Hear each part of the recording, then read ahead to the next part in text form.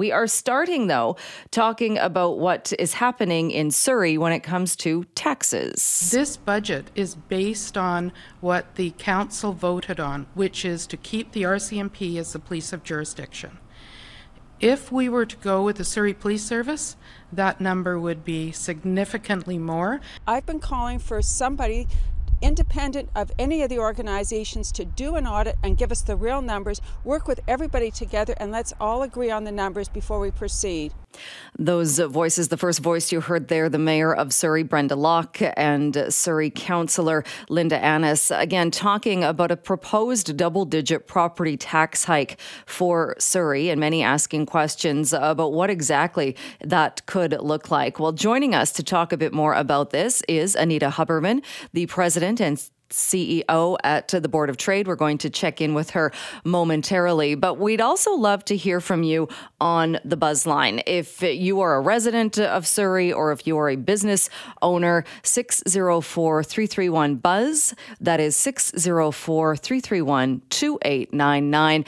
And we'll play some of your comments throughout the show. But let's check in now with Anita Huberman, the President and CEO at the Surrey Board of Trade. Thank you so much for joining us today. Thanks for having me. What is your response? I know a lot of people are a bit surprised, and certainly we are hearing from people not overly excited, you could say, about a double-digit proposed tax increase in the city of Surrey when it comes to property tax. What are your thoughts on that? Well, we're really concerned about this property tax increase, which was announced on Saturday, and really during a family day weekend, it was really disappointing. Number one, our residents, our workforce, they're going to face a double-digit property tax increase for their homes. So affordability is at risk.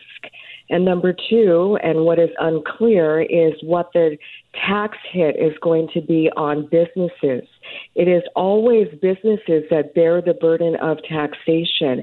And with the different industry classifications that we have, also given the fact that we have the greatest number of manufacturers within British Columbia, and they themselves have faced tax increases as high as 150% already in the past 3 to 4 years. Really, it's very concerning for the Surrey Board of Trade.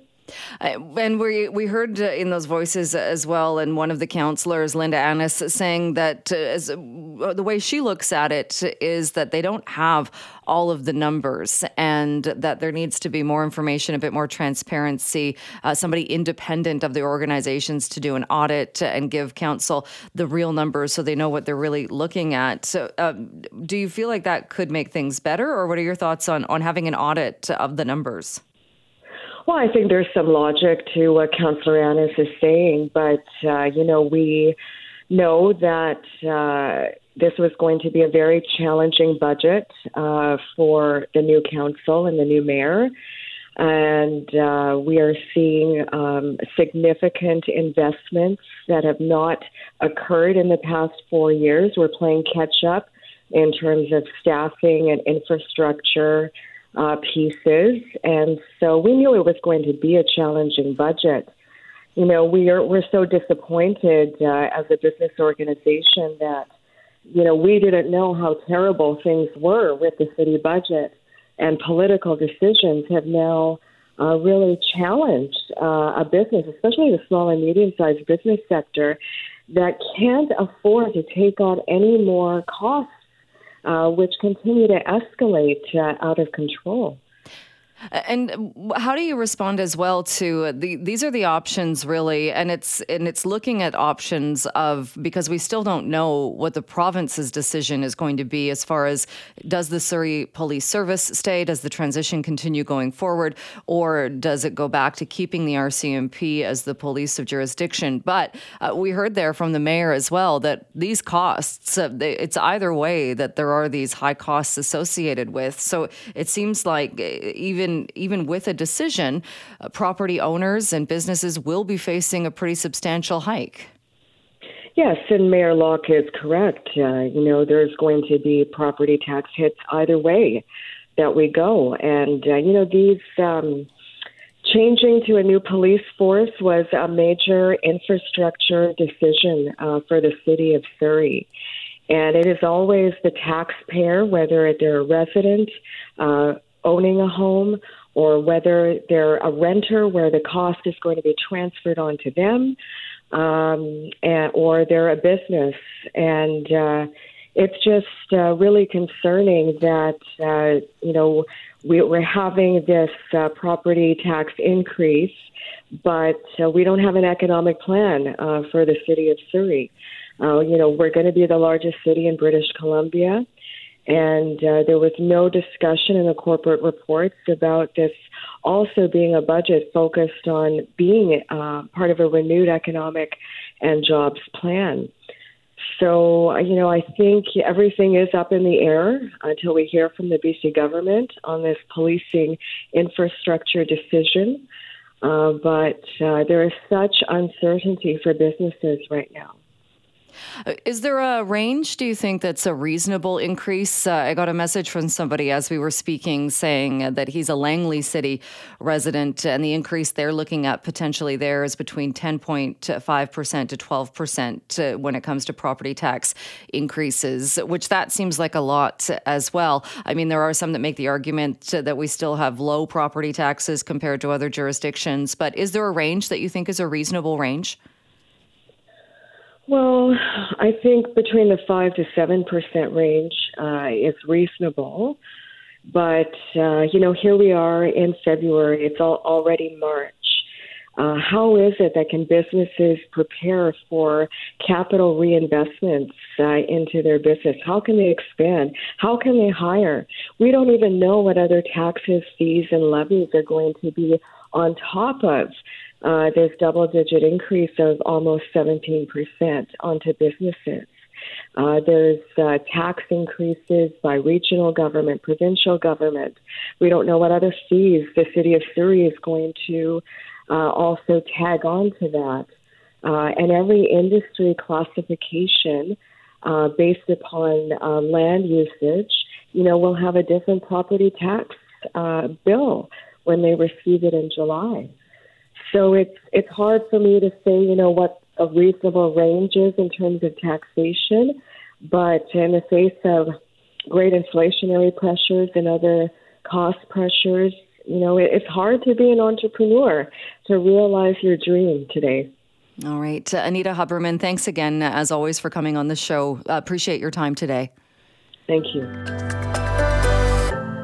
Well, this is a very cool story, especially if you like things that give us a little glimpse into the past. One of only 4 known diaries from the 1858 Fraser River Gold Rush is up for sale via private treaty soon. That is going to be happening at All Nations Stamp and Coin in Vancouver. So joining us to tell us a little bit more about this is Brian Grant Duff, a collector at All Nations Stamp and Coin Vancouver. Brian, thank you so much for being with us.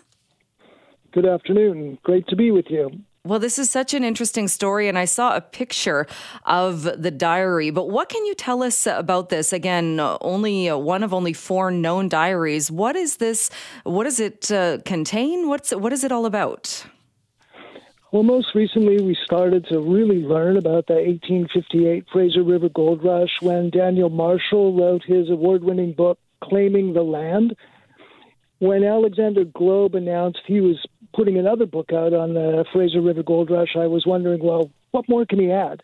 And so Alexander Globe's new book is called Gold, Grit, Guns, Miners on BC's Fraser River in 1858. And incredibly, what he did was he went out and tried to find diaries written by the miners. I think once he came across this one, to see how many there were, and to try and write a book based on the diary entries. So he only found 4 diaries that survived from the 1858 Fraser River Gold Rush. Most, of course, were written by Americans who were predominantly the visitors to what was becoming British Columbia, when a Hudson's Bay steamship went down the coast of San Francisco with a bunch of gold on it, and all those leftover California gold miners heard about it and literally made every way they possibly could up to the Fraser River by steamship, by boat, by walking, etc. So one of them was a Canadian diarist, and the one we have is the only one in private hands and the only one written by someone from Canada. Unfortunately, they didn't write their name in the diary. It does come with a photo and an 1858 San Francisco Mint American 50-cent coin, so that helps establish the provenance. The photo certainly looks like it was taken in San Francisco as well, so it's likely that they traveled from San Francisco along with the American Gold Rush gold seekers and came up here to Victoria. The diary informs us that they had a brother in Victoria, but again, they don't name them. They only give the first initial of their name, but at least they had someone to sort of liaise with or fall back on. And of course, because they were an experienced gold miner in the California Gold Rush, and they'd come all that way from Canada anyway, they were very well prepared. They got lots of supplies, so they had enough money to provision themselves, basically to survive the summer. So they arrived in July 1858 in Victoria, traveled to the Fraser River, which was not easy to do and was as expensive as getting from San Francisco to Victoria at that time, and then came up the Fraser River. When they got to one of the confluences of the Fraser River, because they were so well provisioned and Canadian, one of the local colonial officials took a shine to them and said, "Hey, I'm going to give you a letter of introduction to my sort of tax collectors, gold mining fee collectors, and you'll be able to send mail back through them. And I want you to also let me know what's going on the river." Of course, they employed Indigenous Canadian guides who helped them in two ways. One, they could safely help them pass along the Fraser River.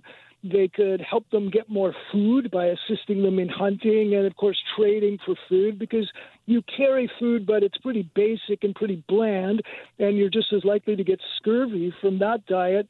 So very important to get some indigenous food, and so that was a huge help. And, of course, the unknown diarist makes a point of saying how helpful the indigenous guides are, and he does remark about sending mail privately back to the official, etc., basically stating the privations, the conditions, and so on the river.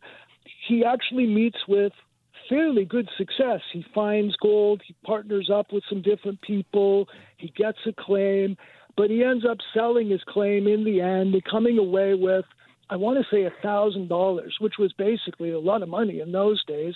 And unfortunately, we know that some notes in the end of the diary from later family members say that this poor unknown miner carried on to the Caribou Gold Rush and subsequently drowned. So very sad that, this miner made it from Canada, or province of Canada, to San Francisco, gold rush there, gold rush on the Fraser River, and then gold rush in Caribou. But incredibly, the pocket-sized diary, the coin, and the photograph all survived. And what an incredible trophy from a time when the Hudson's Bay Company is transitioning to British Columbia, and when the United States is not only booting out the Hudson's Bay Company from Washington and Oregon territories and driving them up into British Columbia, but also encroaching on colonial British Columbia with 30,000 gold seekers on the Fraser River. And so how do we know that this was written by a Canadian? How do we know 100% this was a Canadian when, like you said, we don't have a name? Well, they generally use full names. It was recently rediscovered in Ontario. I personally believe from my research that it was deaccessioned some time ago by a U.S. Sort of California-based collection because it wasn't American. And so the family background is from Ontario. The notes in it are from Ontario. The way he addresses, of course, it would be Upper Canada then, or Province of Canada then. The way he addresses people and writes about them in his diary is quintessentially politely Canadian. And, of course, some of the spellings are the Canadian and British way rather than the American way. So it's circumstantial, but the fact that he has family in Ontario, a family in Victoria, it's certainly ripe for further study. And Alexander Globe in his research painstakingly tried to identify them, but just couldn't absolutely nail it down. So there's room still for some original research. Of course, we would love for it to stay in British Columbia and stay in Canada for sure.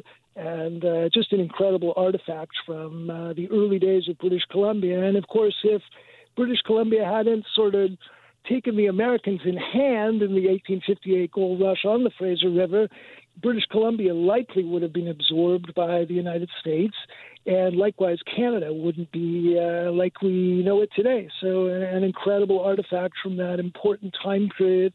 And also, I guess, the other important thing to mention is we know they're Canadian because they didn't want to get rid of all the First Nations or Indigenous people. They actually liked the Indigenous people and worked with them, and rather than hoping to exterminate them or drive them from their lands, as the Americans were more wont to do in California and elsewhere, and even here.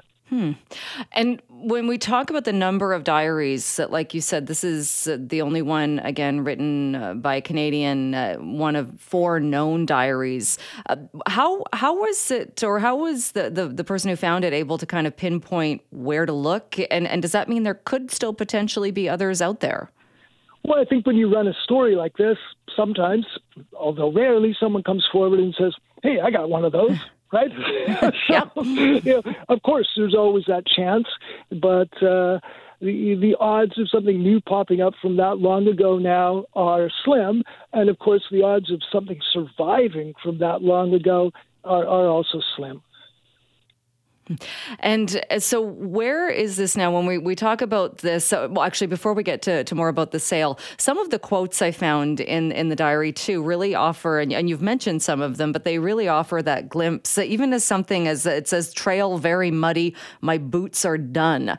When you think about what the conditions would have been like, and somebody in that scenario with boots that had worn through and were done.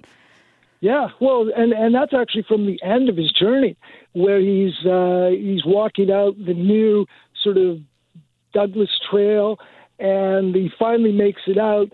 And of course, you get injured when you're, even as a young, fit person, you're out in the wilds. There's no medical care, so you usually get hurt. You've got a bum leg, and so that makes you walk, differently. And of course, the mud and the wet wear at your shoe leather, and of course the sharp rocks and sticks and trees, all tough obstacles that never mind that you're carrying a pack, never mind that you're trying to get your winnings out safely. And so again, I think he was probably glad when he finally got to Victoria to be able to get some new boots and spend some time with his brother. And so the diary itself, then, that it is the only one, I think you had said, the only one that we know of that's in private hands. What is happening then with the sale? So I normally am a weekly online auctioneer, and I've been in business for about 40 years, and I've been very fortunate to handle lots of historic material along the way. And from time to time, a client will approach me and say, I want something, get it for me, or I want you to sell this for me.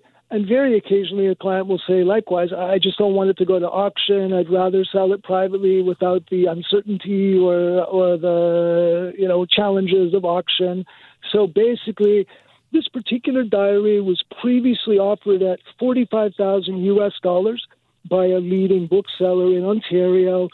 Eventually, it last sold for 22,000 Canadian dollars to the present owner, and of course, they have transcribed it and used it as the basis for Chapter 8 in Gold Grit Guns, and so now they're hoping to get their money back on it, and based on those previous previous offerings, and the scarcity of it, I think $25,000 is a fair price, and we're looking for someone to come and pay that. And I suppose there's a small possibility that we'll get into a private bidding war, but that's not really what we're looking for. We're looking to get a fair price and find the right home for this.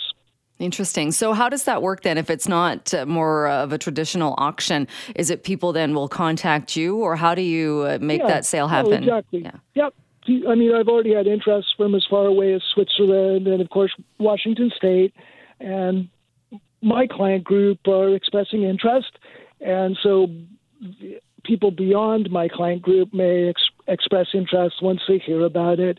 Certainly many hundreds of people are following it on Facebook right now on the Ghost Towns and Gold Rush page, etc. So it's just fun to see lots of interest for it, especially on a relatively quiet holiday weekend. Great to be talking about our history. Absolutely. Is there a time limit then, or a window that opens that people can bid or express their interest, or how? Someone's coming over from Victoria to view it on Friday, and I've got another client who was supposed to come in and view it on Saturday but wasn't able to do so. So anyone who's interested can reach me through allnationsstampandcoin.com. I'm fairly easy to track down. All right. It's a very, very interesting story, and I'm sure there will be a lot of people that would love to add that to their collection if possible. Brian Grant Duff, we'll leave it there for today, but thank you so much for joining us. Thank you, Jill. Very best. Thanks for being with us. And hopefully, whatever you are doing on this family day, you are having a good day. For many people, it is a long weekend, and that means people have, if possible, in some cases, taken a little trip, maybe gone south of the border. So we got to thinking it might be a good day to check in to see how things are going in Point Roberts. And joining us once again to talk about this is Brian Calder, who is the president of the Point Roberts Chamber of Commerce. Brian, great to chat with you today. Hey, Jill, it's an appropriate day on Family Day if we feel part of Greater Vancouver as much as we do mainland USA down here in Point Roberts. So, topical. So there you go. I saw a letter written not too long ago, earlier this month, by somebody talking about lineups at the border, and maybe that was a deterrent to why she wasn't coming down to Point Roberts as much. How are things going as far as the numbers and the returns of visitors? Well, there's lineups at the border, but they're not here. They're at Peace Arch. We've had a couple of days out of the last 3 months, but literally a couple of days. It's been like 20 minutes or something, and inconsequential in the bigger picture. But what's November, December, border crossings here, individual people, 60,000 November and December. Normally we'd get 120,000, so that's about half. And we'd also get a bump of about 20,000 or so in December, which we did not get this time. So therefore, Parcel Post didn't get its normal, or gasoline didn't get its normal Christmas bump or December bump, I guess it is.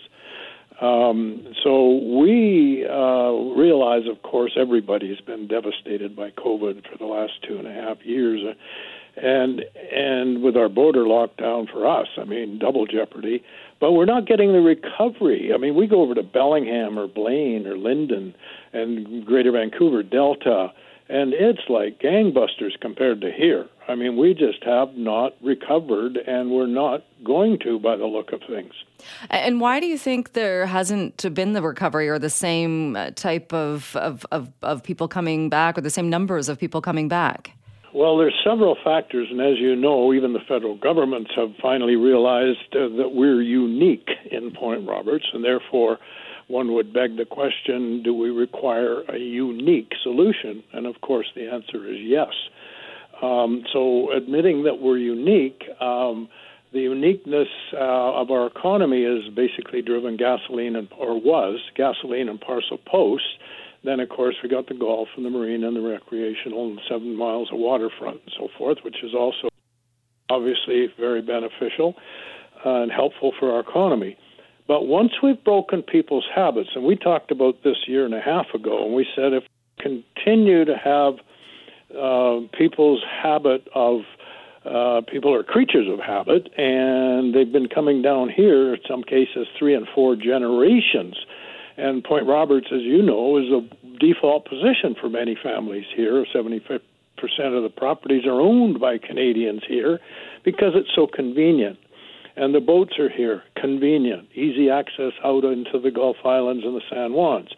And so once you broke that habit and they moved their boats out because they've been deprived of using them for a summer, and then by the second summer they were out of here.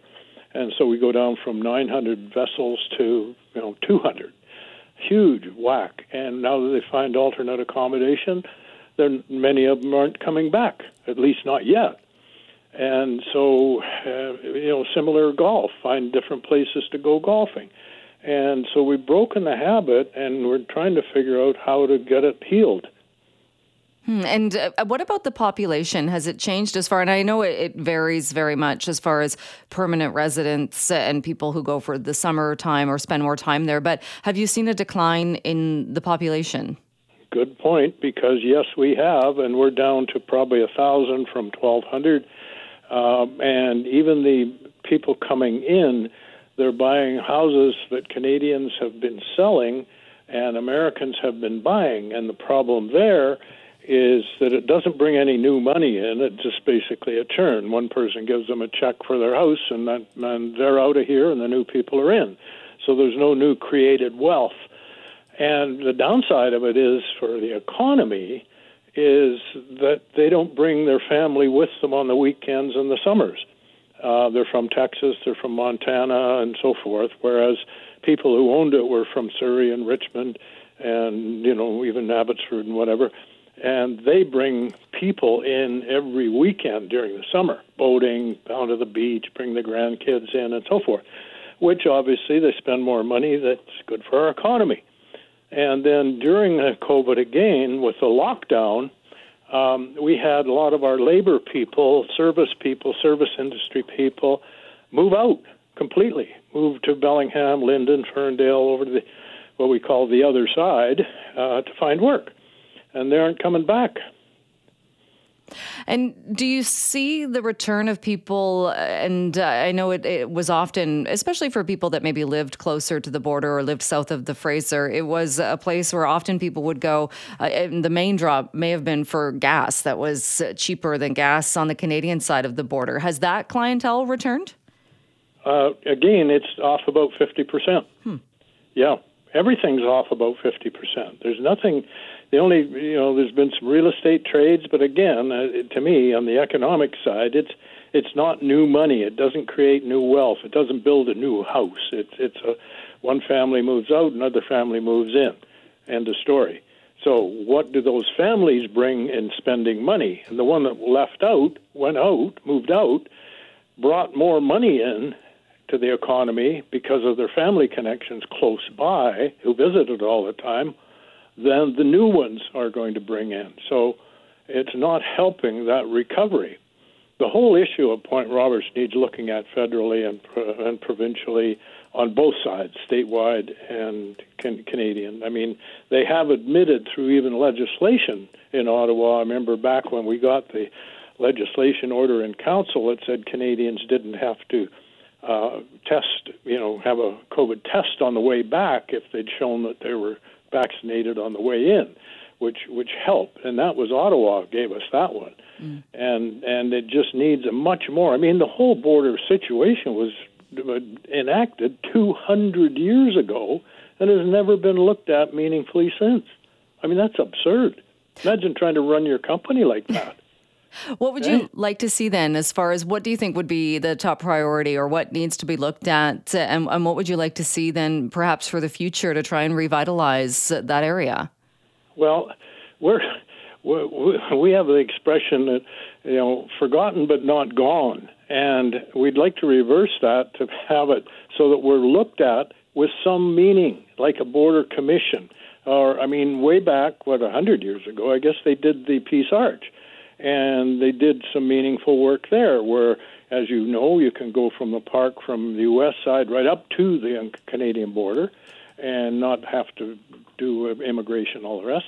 And conversely, the Americans can come right up to the Canadian border and not have to do full immigration. And in between, the families can commingle and mix and so forth. Something like that should be looked at for Point Roberts. Now, I'm not saying I have all the answers. I have the observation of the statistics, which is more than the governments have themselves. So how can a little guy like me sitting in Point Roberts know more than them about the current issue? And all I want them to do is come and look at it with us, with Point Roberts. Look at it. And if you conclude, that they're not going to do anything, which would be wrong in my opinion, but if you are going to, fine. But at least you've looked at it. Right now, they're doing nothing, and they're continuing to do nothing. There's nothing on the slate, nothing on the agenda for Point Roberts. And if someone says, oh, you think you're special? No, I know we're special. We're unique in North America. I was going to say Canada and the U.S. We're unique in North America. You cannot show me another place with the same factors happening that is happening in Point Roberts.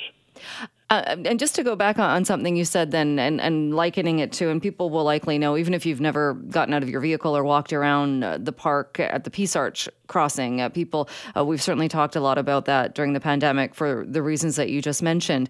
How would that work, though, if it was more like an international park that kind of took over and made it that way on the border where Point Roberts borders Tsawwassen? Yeah. Well, there's several options, and one of them is if you tried to mimic the similar theme of on the ground at Peace Arch, you'd move the American border to the marina, so that from the marina on, you're into American immigration.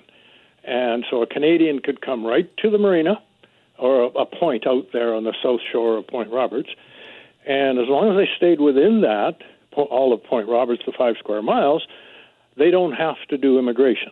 They can come from Canada, come down, enjoy their place. Blah, blah. The minute they cross that the shoreline on the south shore through the customs there, then they have to comply with U.S. immigration. Conversely, Americans could come up, leave the Canadian border where it is now on the 49th, and anyone coming from the American side could go right up to that border and not have to. It's still American co-op territory in Point Roberts. The minute they cross that border, they have to comply with all immigration. And someone says, oh, well, how would you tax? And look, the border probably costs us $20 million a year for little old Point Roberts. You tell me that you tax wine and beer enough to offset that cost? And no self-respecting crook is going to try and ever smuggle anything in Point Roberts. They can walk across up at Chilliwack, going through a farmer's field. They're not going to come through here at full view and water. Where are you going to go once you hit the shore here? Swim to Seattle? I mean, it's bizarre. That's a good point, indeed. Do you have any idea or thoughts that, like you said, feeling kind of forgotten but not gone? Any thoughts that people will start paying attention to this, or that anything will change? Well, thankfully, with the help of CKNW Global and your show, we're hoping, and we keep trying, and I just keep sending material out, and I say, read it and challenge me. I'm willing to admit I'm wrong. Get on the stage and debate me. Let's hear the other side.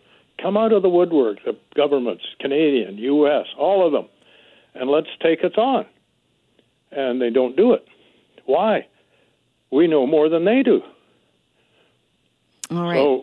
So until we can create enough interest publicly, and that's why I produce the stuff I produce, is to try and get some public attention. Not for me, for Point Roberts and for both countries. All right. Well, Brian, we will continue to follow along and see what happens next. But as always, thank you so much for joining us and for talking about this today. Well, thank you very much, Jill, as always, and happy Family Day.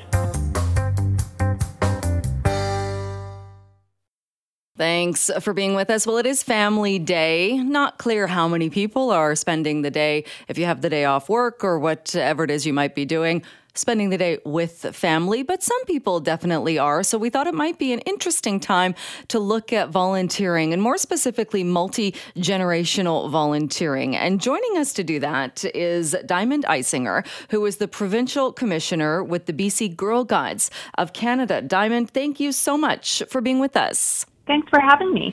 Well, this is a great day to be talking about this and about volunteering and opportunities, not only, say, for one member of a family, but for many members to get involved. How do you go about kind of telling people about that and making sure people know about those opportunities? Well, I think it's important for folks to understand that right now, organizations in BC are reaching a crisis point in terms of their volunteer support. We have people having busier lives than ever, working in some cases more than one job, trying to keep up with the demands of life in 2023. And what we really need is some renewal and some turnover in the teams of volunteers who are out there. Ideally, that includes bringing in more young people and more diverse people to help power the organizations that we all love and care about that give services to youth, to others all across British Columbia. And so if families are able to come forward and volunteer, that can create great opportunities, both in terms of the support that they give in that moment, but also the lessons that they're imparting upon kids and youth in their families about the importance of giving back. So it becomes a habit when they become adults themselves. And why is it, do you think, we're seeing kind of a drop off, or seeing not as many people getting involved and trying to make that time to volunteer?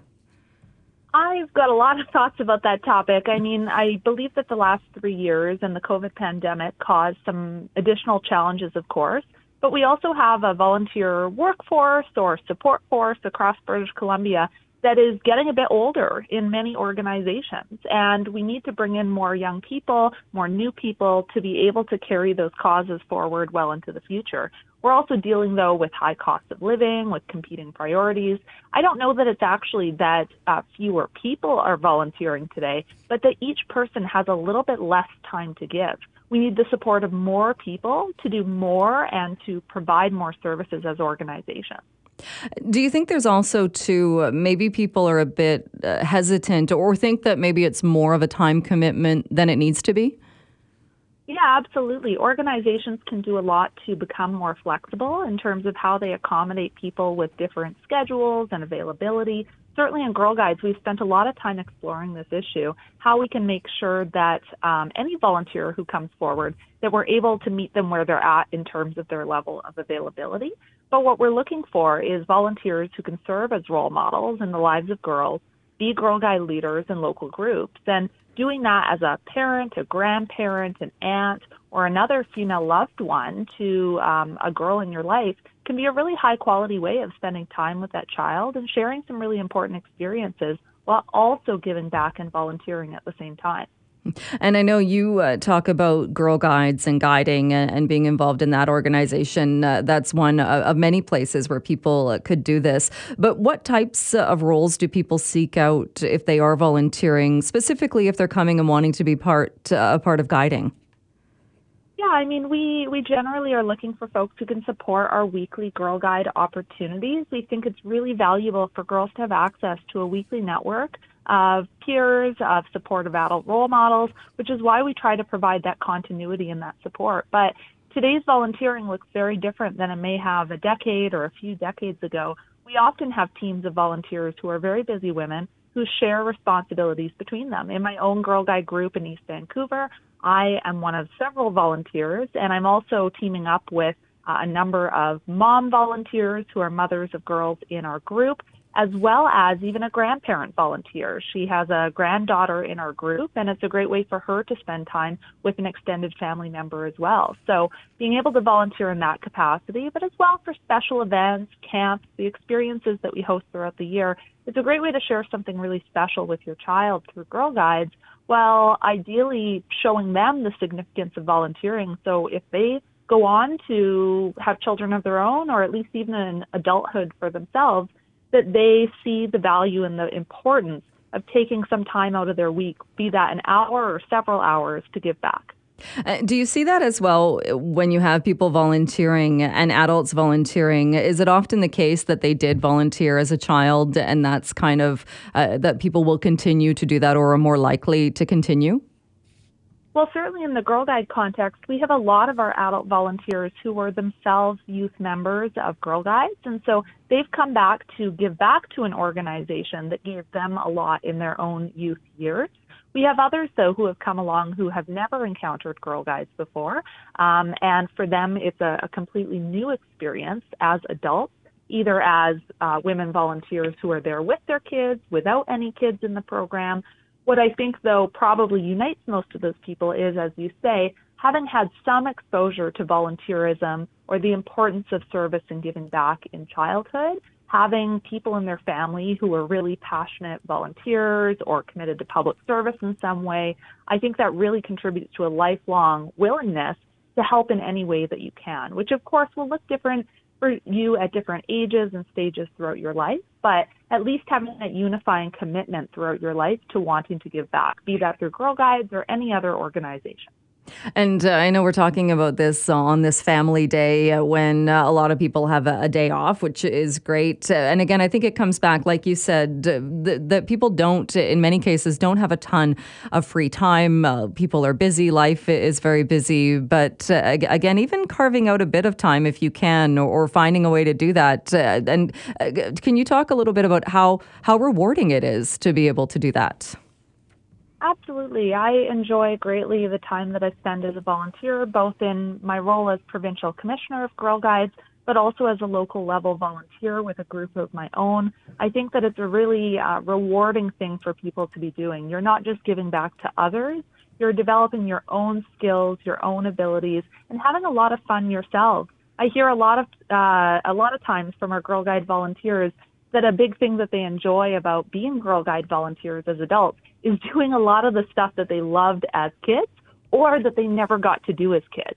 So experiences to be able to go camping or at sleepovers at local science centers or other activities like that, those are really special and unique experiences, whether you're sharing that with a child that you know or not. Well, it's a very good reminder and reminder for the need for volunteers and just how much so many organizations rely on volunteers to keep them operational. Diamond, thank you so much for joining us and for talking about this today. Appreciate it. Thanks very much.